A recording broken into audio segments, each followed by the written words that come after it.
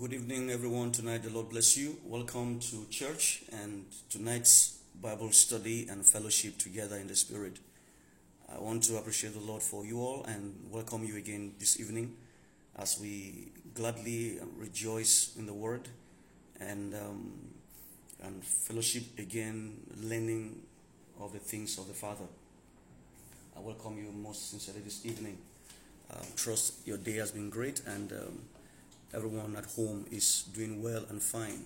The Lord bless you as we come into the Bible study tonight. This is the church at Oba, and it's our evening of the study of the Word. I'm always excited. I look forward every day for meetings, both in church and in the leadership, and every opportunity we have to share God's Word is always a delight in God to partake in the fruit of righteousness that the Lord has graciously blessed us with for the sake of His growth and maturity in the things of the Spirit. I want to welcome us all tonight in Jesus' name. This evening we're going to be going to the Word of God, and then as we go, I hope you have your pen, your biro, and your pad with you. You know, before we began this evening, I was asking my wife. We're just talking, and then she just mentioned to me that we began this series March 3rd, the 3rd of March was when we began the sort of book of Romans, and this is May 10th. We are well over 3 months already between Romans 1 and Romans 5, but it's fine. Praise God. I believe we are learning from these teachings day by day. But tonight we're going to continue again in this study, and I believe you'll be blessed in Jesus' name.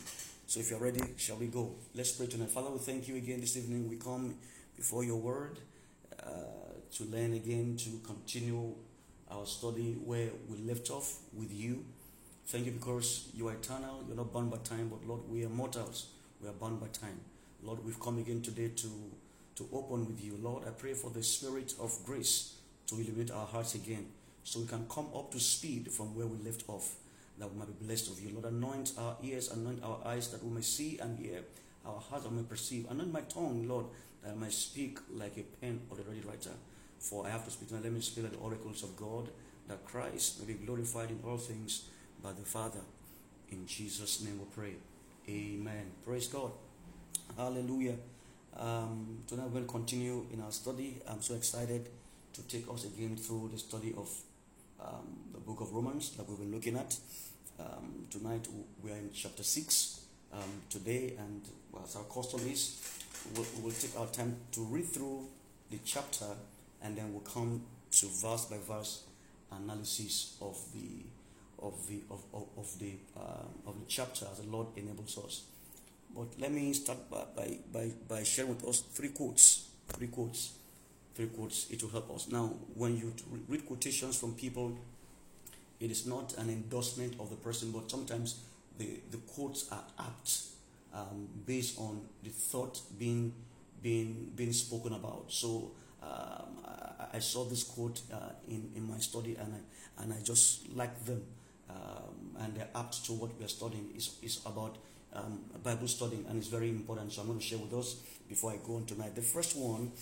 The first quote that I'm going to share with you tonight, I want you to stay in your heart, is by E. Harris. He said, "No one ever graduates from Bible study until he meets the author face to face." That's an interesting quote, isn't it? So if you are not yet studying, now let's really study. If you are not yet reading the Bible, because you can't study without first reading. In fact, in communication studies, there are stages of reading. There's what we call skimming and scanning. To skim is just to go through with your eyes gradually, all right, just go through line by line, just skim through it. To scan is just to look for the main gist in a story. You are scanning it. So that's why sometimes people read Bible, and actually what they're reading is scanning. They're just looking for, just going to look for the main points and just look at it. Because every thought is developed, or every paragraph is a development of a word, of a thought. So once you find the thought, it's like summary. Once you say summary, you jump. All right. So sometimes it's like that. But for us to really get to the point of studying the Bible, we must first read.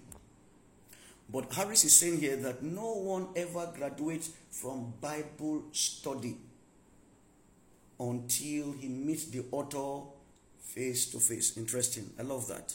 I love that. It's good. It's noted down.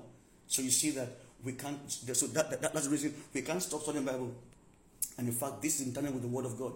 1 Timothy 4:13. Until I come, give attendance to what? To reading, to exhortation, and to doctrine. It means we cannot stop reading the Bible. 2 Timothy 2:15. It says, study to show yourselves approved unto God. So there's a responsibility on you and I to study the Bible. We must love the Bible. You know, this evening we're praying, and Pastor Richard was quoting a scripture in Job. He says, for I have esteemed, Job 23 verse 12, I've esteemed thy word more than my necessary food. No believer grows without a strong desire, strong one for the word. So I want to encourage you tonight to be strongly desiring the word of God. Strongly desire it. Don't be forced. You know, it's only children that are force-fed. But when you begin to grow, you eat by yourself. The food of the Christian church is the Bible. So as a believer, one of the things that strengthens you in this life is your penchant for the word of God. Jesus said in Matthew chapter 5, he says, for blessed are those who hunger and thirst for what? Righteousness. Blessed are those who hunger. If God says it's a blessing to hunger and thirst for the word, wow, then let's go for it. And see, once you're hungry, what do? You go to eat. And what do you eat? We eat the word of God. Hallelujah. He said God's word is sweeter than what? Than honey. It's food. Amen. So he says here, no one ever graduates from Bible study until he meets the author face to face. Second quote now I want to give us is a quote by John Owen. John Owen said, God's word is a pool in which children may paddle. All right? To paddle means to play in. And hippos, that is, now I add that, mature Christian can bathe. You see, mature people bathe in the word. Children also paddle in the word. So everyone that comes into the word finds meaning. That's why you cannot say that, Bible is complex. No, in its complexity, it is simple enough for a child to what? Understand. As newborn babes. First chapter 2, verse 2. Laying aside, verse 1 says, laying aside all word, superfluity of naughtiness and hypocrisy, and desire the sincere milk of what? The word, that ye may grow thereby. As newborn babes, desire that sincere milk. 1 John chapter number 2 from verse 14. It says, I write to you children. You see that? That means children find place in the word. I write to you young men. Young men find place in the word. I write to you also what? Fathers, even old men in Christ also find. So there's a place for everyone in the word. And that's why you must come in. Don't ever look at the Bible as something for the mature alone. No, it's for everyone. And everyone finds strength. In fact, those who are matured began from the word to get to where they are today. So I want to encourage us all tonight to pay attention. Not just in Bible study times alone, but in our individual study of the word. Third quote tonight by John Calvin. He said, the Lord does not shine upon us. The Lord does not shine upon us except we take his word as our light. You see that? The Lord does not shine upon us unless or except we take his word as our light. So when the Lord wants to shine upon us, what does he do? He gives us his word. Psalm 119 verse 115. The Bible says that thy word, O Lord, is a lamp unto my feet and a light to my path. So if God is to lighten our path and our ways, he will give us what? His word. That's why a believer can never afford to go without the word. You can't grow. We can't mature without the word of God. That's why we must desire the word of God daily. Just as we eat daily, that's how we must also study the word of God daily as believers. God does not shine. So you can't say, Lord, shine me your light, shine your light. No, he doesn't shine your light except you are taking his word as lamp. So his word is important. In all these three quotes, all I'm saying is that God's word is word. Important for our survival, important for our families, important for our lives, important for our faith, important to stand strong in this time, important for victory, important for grace. We can do nothing except by the word of God. In fact, by the word of God, the whole earth was made. Hebrews 1:3, Colossians 1:15-20. By God's word, all things are made. John 1:1-5. By God's word, all things are made. So God's word is important. So I want to enjoin you and appeal to you tonight, both children, both youth, both mature one in the spirit, to paddle and to bathe in the word of God. And how do you do that?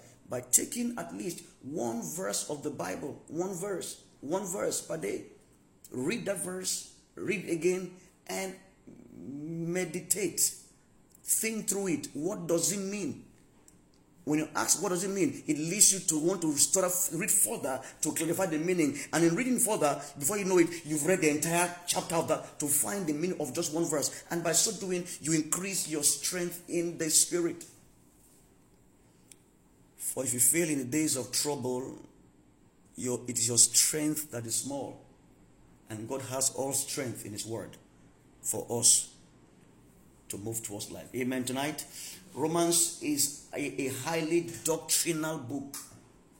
It's a book of doctrine, and by that I mean teaching upon which Christian ethics is practiced and founded. And as I've been reading through the book of Romans, we've read that God is love. God is the author of salvation, is the one that saved us. We've read the doctrine that he calls men to ministry, to ministry himself and to minister his free gift. Paul says, Paul, a servant of the Lord. You see, Romans 1 verse 1. So it means God calls people into ministry, and the purpose of call in the ministry is to minister the free gift of what? Of salvation. We see that the free gift is not for some. It's for how many people? It's for all. You see, we've learned this over time as doctrine. We found this from chapter 1 to chapter 5 that we've read. Now we also find out that the free gift is what is appropriated by what? By faith. Is faith. The reason God gave us faith. You see, Romans 12 verse 3, it says, let no man think of himself more highly than ought to think, but let all men think what? Soberly, as God has dealt with everyone the measure of faith. What faith did God give to us? The faith to be able to receive his salvation and believe him for every other thing that we need in life. Ephesians 2:8, it says, for by grace are ye saved through faith. And this faith is not of us, is what? The gift of God. So we learn that salvation is only by faith, and it is the gift of God. No man can get salvation by works that he or she does. So we see that. So this free gift is operated by what? By faith. We also learned as a doctrine that the free gift is salvation. So we know what the gift is. It is justification and being made righteous, being acquitted from sin. That is the free gift, and is a gift of God. And no man can work his way or her way to it by himself or herself. It comes only from God. It is only through this gift that man can ever relate with God. It's only through this gift of righteousness that man can ever relate with God. Romans 5 verse 1. It says, therefore now, being what? Justified by, we have peace with God through our Lord. The only way to have peace with God is by faith through our Lord Jesus Christ. I'm building up so you can come with me tonight. And all have sinned. We found that. And so no one can say, I don't need salvation. I don't. No. All have sinned and come short of the glory of God. No one merits it. Romans 3:23. He said, for all have sinned and come short of the glory of God. Romans 3:23. He said, for the wages of sin, therefore now, is death. But the gift of God is eternal life. Now, this is what we must know and hold on as the truth of God's word. So all have sinned, but we also have a free gift of God by Christ Jesus. And see, the only acceptable way to God is Christ. And no one has the monopoly of Christ. Both the Jews and the Gentiles. Christ doesn't favor anyone. Anyone that comes to him. He said, I will not cast away anyone that comes to me. So Muslims can come. Buddhists can come. Black can come. White can come. Children who of age can come. The aged can come. No one is excluded. And so Christ is the exclusive way of to God on earth. Acts 4:12. He said, for there is no other name given under heaven by which man can be saved. No other name. He says in John 14:6, for I am the way, the truth, and the life. Say, no one comes to the Father except by me. 1 Timothy 2, verse 5. It says, for there's only one way, one mediator between man and God, and the man Christ. So it's established in God. There's only one way, one mediator.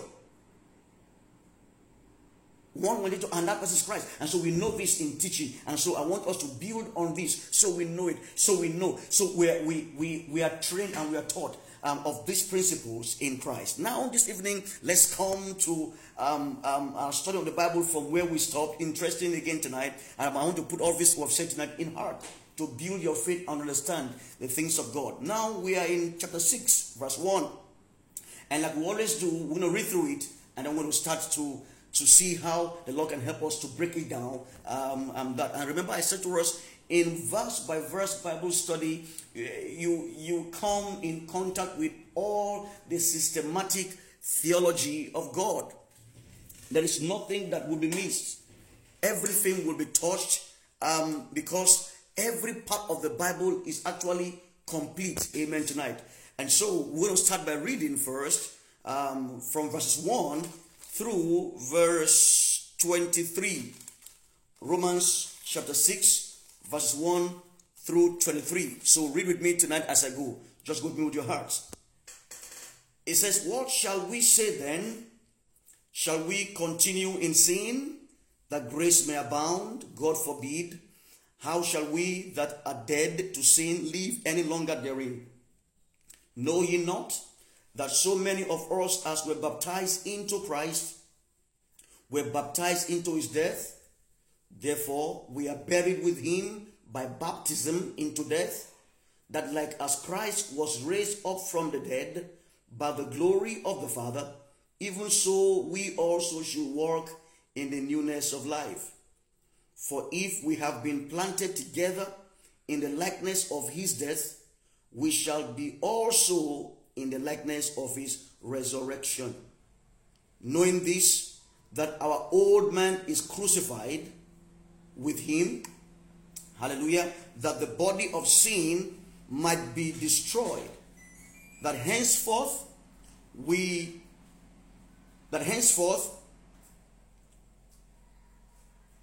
should not serve sin.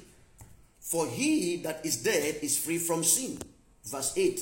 Now, if we be dead with Christ, we believe that we shall also live with him. Verse 9. Knowing that Christ, being raised from the dead, died no more. Death had no power or dominion over him. For in that he died unto sin once, but in that he liveth unto God. Likewise reckon ye also yourselves to be dead indeed unto sin, but alive unto God through Jesus Christ our Lord.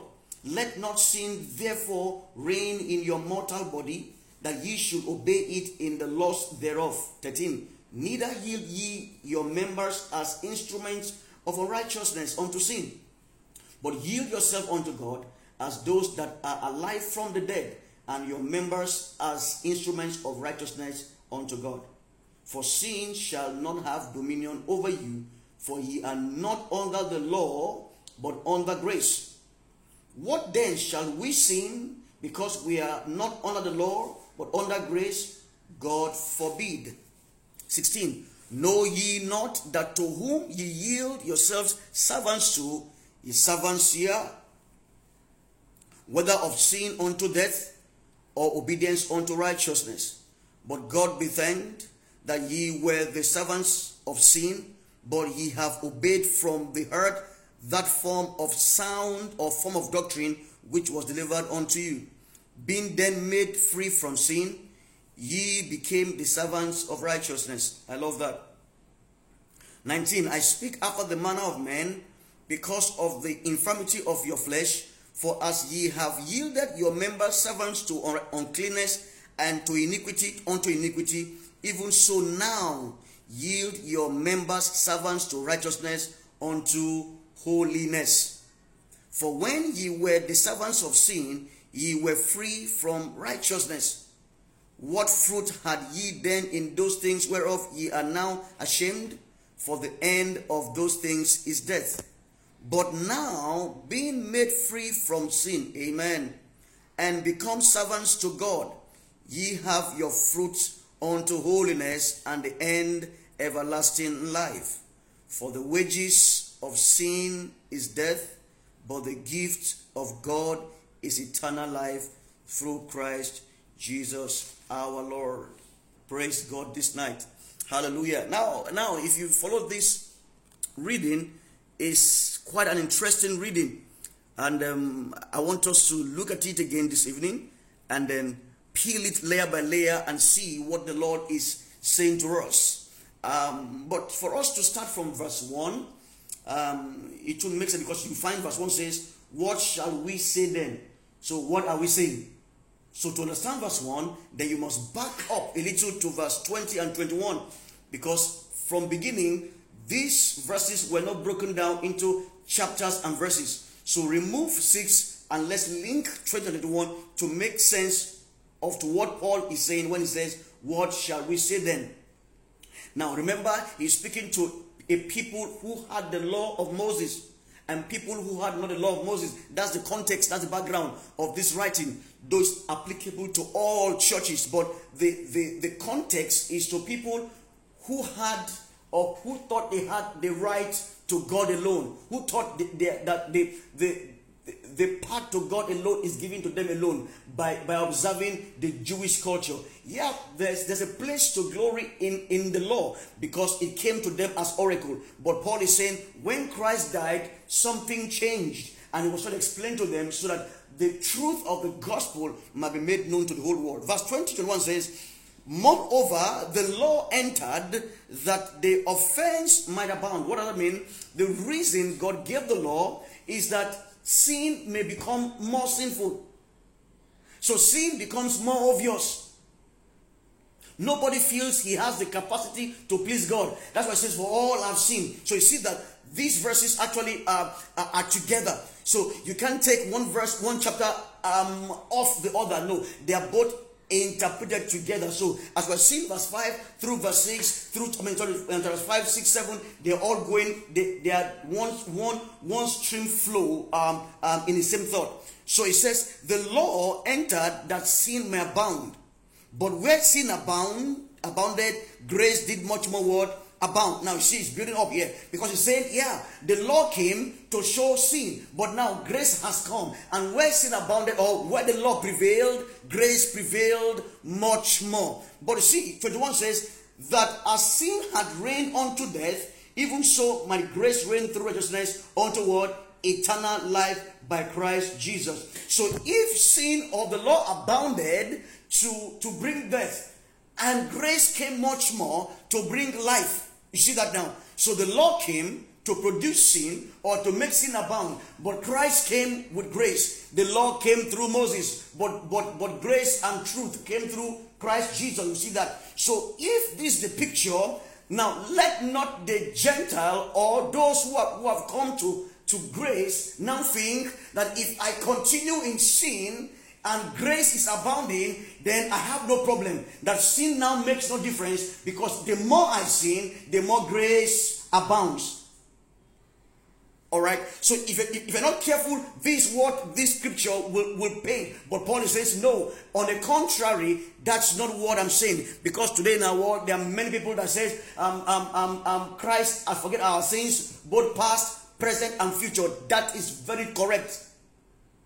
But the knowledge of the sacrifice of Christ will not make you to triumph and rejoice in sinning now, and also even saying, I will sin in the future. No, those who truly have received this grace will actually abstain. Why? Because they are actually dead to sin. That's why the correct preaching of grace does not give room for sin. You see, some people are afraid to preach grace. We're not going to teach you well. Because the more you preach grace, the more people indulge in sin. That's why you find some people say, I will show you a higher level of what? Of grace. That there's no sin grace doesn't cover. No, that is a wrong interpretation of grace abounding where sin don't abound. You see, when we look at this in context, we'll know what Paul is saying here. He's saying, yeah, the law came to expose sin, but grace abounded much more where sin abound.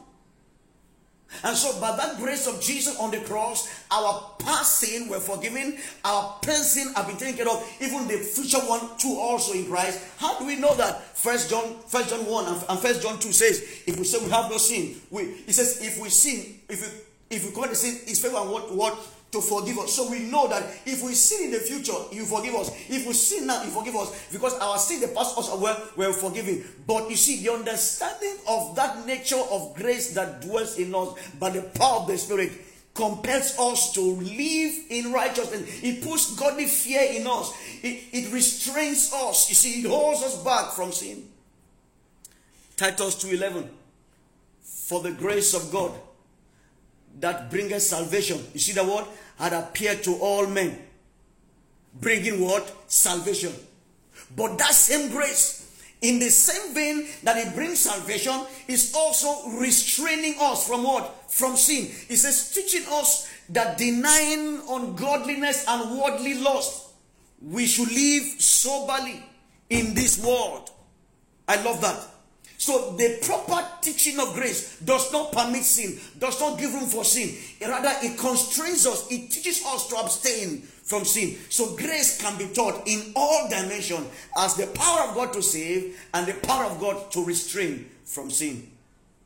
So when he says in verse 1 of chapter 6, what shall we say then? Because a question was asked. You see, there's a question mark there in King James. That means, okay, now are you saying that because of this grace, sin, because of this grace, because of this sin, grace is abounding much more? Shall we continue in sin? Because given all men's passion, everyone wants to continue in sin. Because sin is pleasurable. Paul says, no. Shall we continue in sin that grace may abound? So this is a question that the people he was writing to, or he was anticipating their question in their heart. Because if you read Romans, Paul also always writes anticipating their questions. In fact, sometimes it might be something they are already arguing about. And notice also Christ Jesus in his teaching also, he will always read people's hearts and answer the questions in their mind. So when we say grace abounded much more where sin abound, now the issue is that can we continue to sin and ask forgiveness? Will we be forgiven? Yes, we will be forgiven. But a deeper understanding of grace makes us understand that the grace of God actually restricts us, constrains us from sin. So it says, what shall we say then? Shall we continue in sin that grace may abound? Verse 2 answers it. God forbid.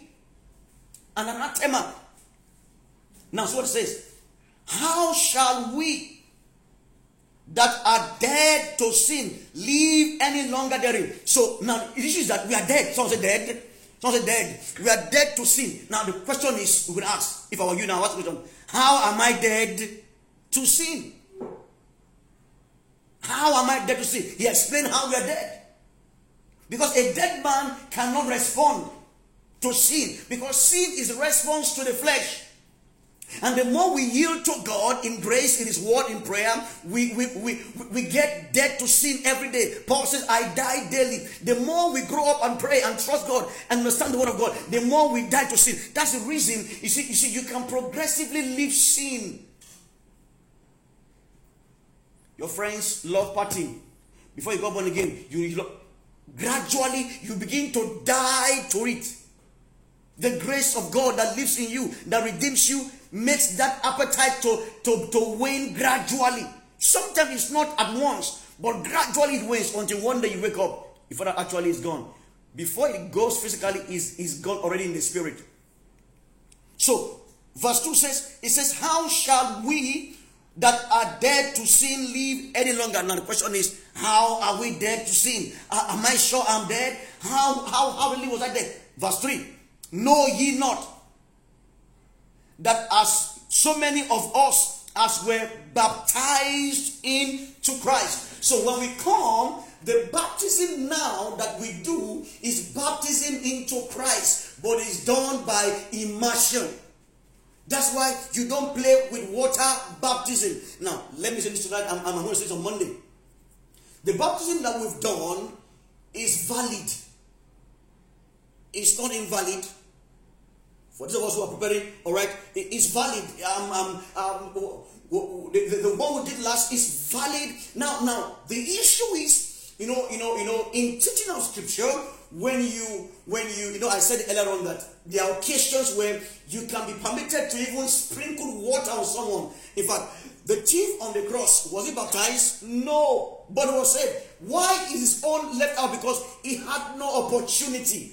It's not as though that law was broken on him. No, because he had no opportunity. But if we have opportunity, then we do it the way it should be done. But the one we did actually in the pool is not invalid. It's very valid. Praise God. So nobody goes and say, hey, you are baptized. Hallelujah. But for those who have not done it before, I say to you tonight, you have been baptized in water, and that's why we must preach baptism.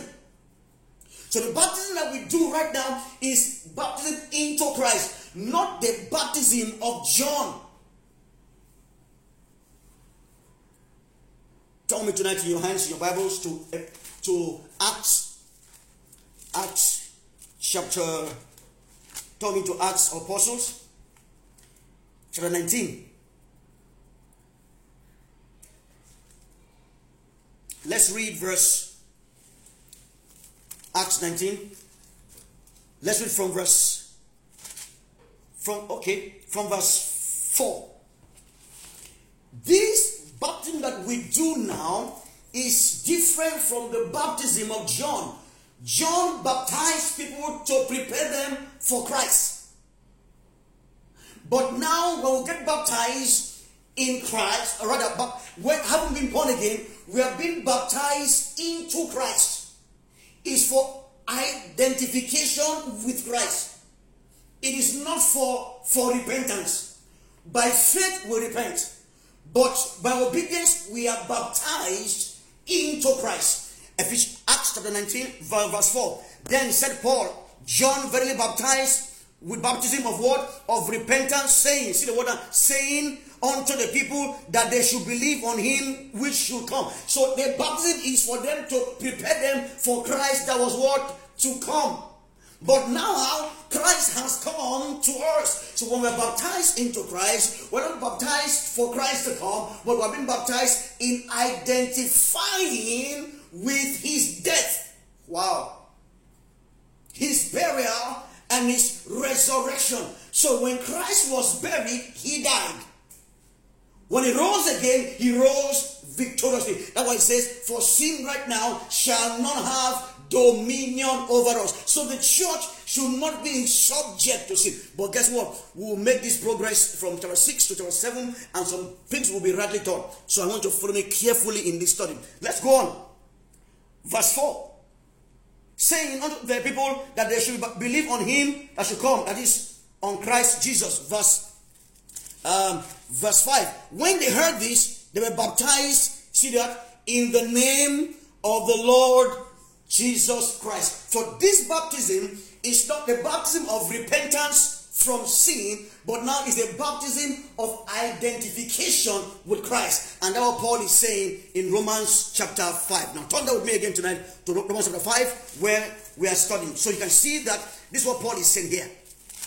So he said in verse 3, know ye not that so many of us as were baptized, that means as believers, we have the obligation to go through what? Water baptism. Not for the sake of repentance, for the purpose of identifying with Christ and showing our rising up with him as he also did.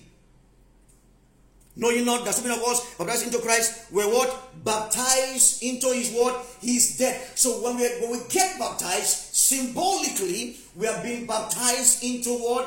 His death. Now, this is in further explanation of hamartiology, of hamartia, the how it is destroyed. It is destroyed in baptism. But guess what? Christ wasn't baptized until his blood was shed. So it is a transformation of the blood that takes away sin in baptism. His death. In fact, he ends with a question, as though we're baptized into his death. Verse 4. Therefore. Amen. Amen tonight. So when it says therefore, it means there's something here for us. There's from what I've said, probably from chapter 5, from verse 17 to this point, therefore, we are what? Buried with him by. Now, that word by means the process. Okay, let me say it again. Therefore, we are buried with him by baptism. So, by being baptized, we are what? Being buried with him. So, the significance of that physical baptism, that physical dipping and immersion, that's why it must be by immersion. But in situations where there is no water at all, it can be done in a pool. In fact, it can be done in a bucket. It can be done even by sprinkling, depending on the occasion. Imagine you are in the desert where there's no water. In fact, the last water is a cup of water. It will suffice. In fact, in cases where there's no water at all, it still suffices by faith in the Spirit. But where there's availability, then we do it. But you see, in this teaching, we teach people not to lean on the extreme areas of not availability, but let's stay in the point of the word. You see, when people teach that, oh, you can baptize in any places, even with water, with bucket, with sprinkling, people start doing sprinkling. I said it also suffices. It suffices in its own context and situation. But that's why in Acts 8, remember when Philip and the eunuch were going, he says, no, this is water. What stops me? In that situation, there is availability. And because it's available, nothing should stop him from being baptized. But if it was the place where there's no water at all, what would happen to him? Two things. He would have waited until he had opportunity. And if there's no time until death, anything at that time will actually suffice and be useful. But he says here that therefore we are buried with him by. So every time people are baptized. So the day you got baptized, you were baptized into what? His death. Now, listen now. Now, by the nature of the Spirit of God, something happens in your spirit. Something changes in your flesh. A code is altered. You see, the code that makes you long for sin and in bondage to sin and servant to sin was changed. Amen. The desires that put us in subjection to wanting to sin naturally, consistently, continually. For he, John says, for he that makes a practice of sin has no life of God in him. That means what makes men to habitually, consistently, continually, day in, day out, make a practice of sin is a prevalence of the sin nature. What kills it and takes it away is the blood of Jesus being enforced in that sense by baptism. That's why baptism is important. So you see now that is an aberration for someone to be baptized as a sign before he's saved. No, it happens after you've been saved. So baptism is not salvation. It's a means of grace wherein we appropriate the power of God to resist sin and stand true in God. Therefore, we are buried with him by baptism into death. Now that, like Christ, that means in the same proportion, the same way Christ rose up. That is the significance that we also experience. That's why baptism is important, and for us to understand its significance. So the moment you come out of that water, something happens to you in the spirit. A new life, a new understanding, a new strength is infused into you. That makes you free. Now you can say no to sin. Now you can say no, I won't do it. Now you can say no. The power to resist is being given to you because you've been buried, and then you also been what? Been resurrected from dead. Now Paul said here that like Christ was raised up from the dead by the glory of the Father. That means the glory of the Father is who? The Holy Spirit. Paul says, Ephesians 1, that Christ was raised by the power of who? The Holy Spirit. It says here, so both the Spirit of God is also called the glory of the Father. Even so, we also should walk what? In the newness of life. That's the reason everyone who is genuinely saved will not make a practice of sin. This is the truth of God. If you are making a practice, now what practice means, you are daily in it, habitual. You are always fighting. You are the one that is always the troublemaker. You are always in sin, always, regularly, and you are in church. Peradventure, folks, maybe the seed of Christ is, maybe you're not born again yet. Examine yourself whether you are in the faith.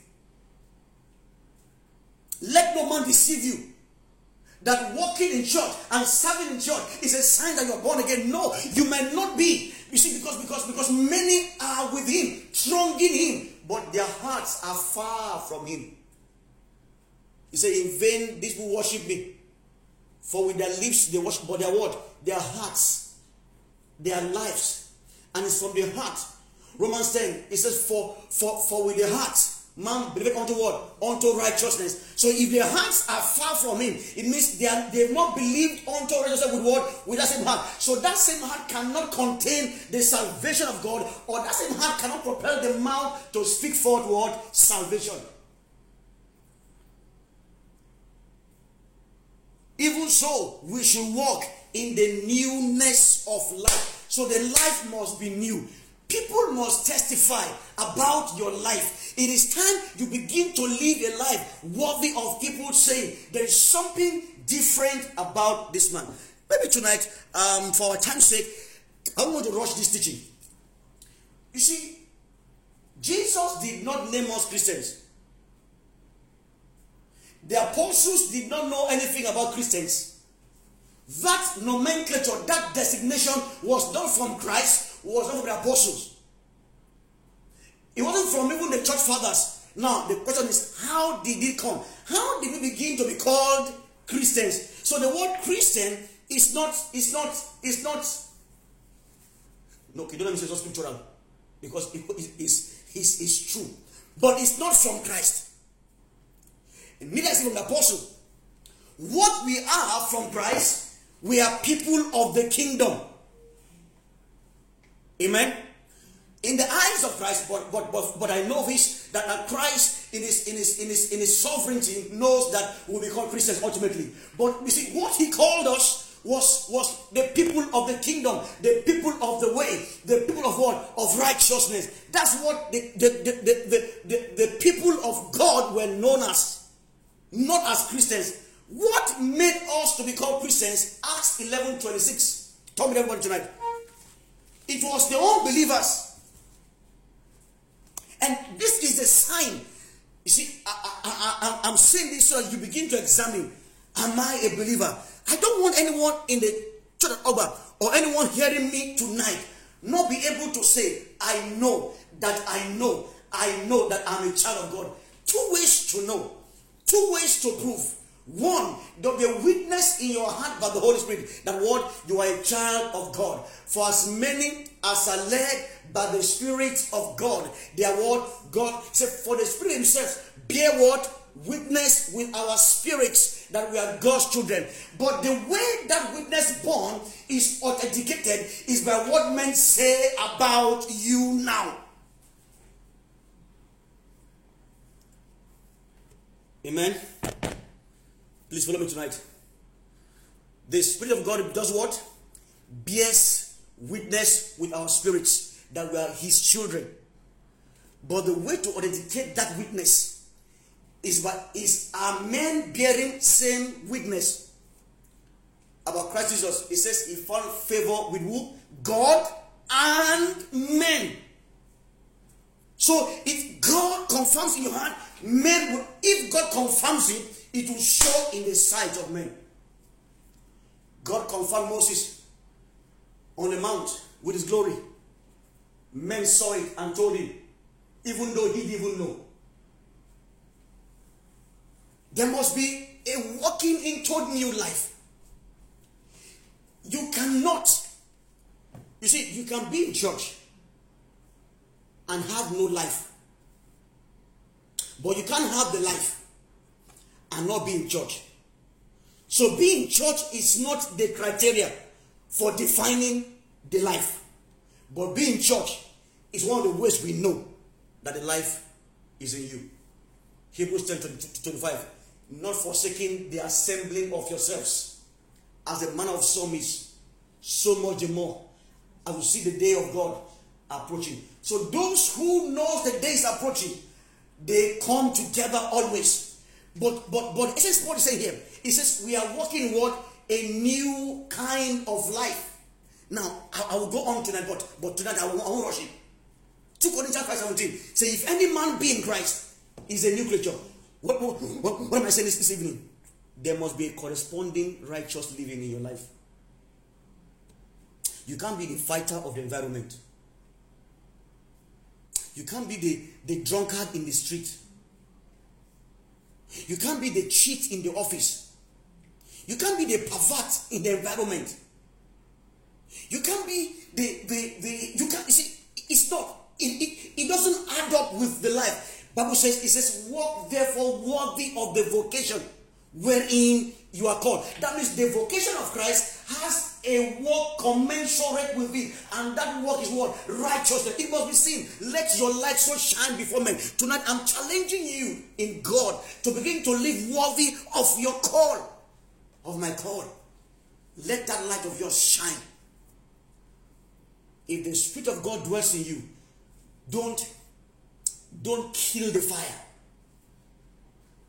Don't kill that knowledge of the Spirit. Don't suppress his leading, his instruction in truth and righteousness. Allow Him work in you. Verse 4 says, therefore we are buried with Him in baptism, that like Christ was raised from the dead by the glory of the Father, even so, of equal dimension, we also should walk in the newness of life. Let me read verse 5 to 9 as I close. Paul says to both the Jews and the Gentiles, for if we have been planted together in the likeness of His death, we shall be also in the likeness of His what? Resurrection. This is showing us that once this has occurred in our lives, then we are sure also that the same way we were planted in His death, we shall also rise up with Him when He comes back. Know what I says? For when that trumpet sound, the dead in Christ shall rise first, and we who are alive shall be caught up. For there is a catching up that is to come.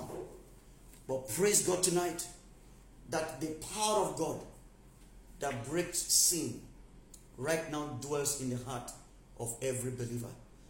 And this is what Paul is saying.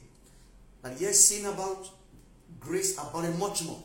But that abounding grace does not leave room, does not permit, is not the basis of an excuse for us. Paul says in Galatians 5, he said we have been called into liberty, but we must not use our liberty for what? An occasion for the flesh. So when you find people using that scripture to sin, they don't understand the entire gamut of scripture. For scripture is used to interpret scripture. So scripture is not a basis for one to start living as he wants to live. All things are permitted. Some will say, I am permitted, then I can palm my head. I can wear crazy jeans. I can do as I like. No, you cannot do as you like. You are not called to do as you like.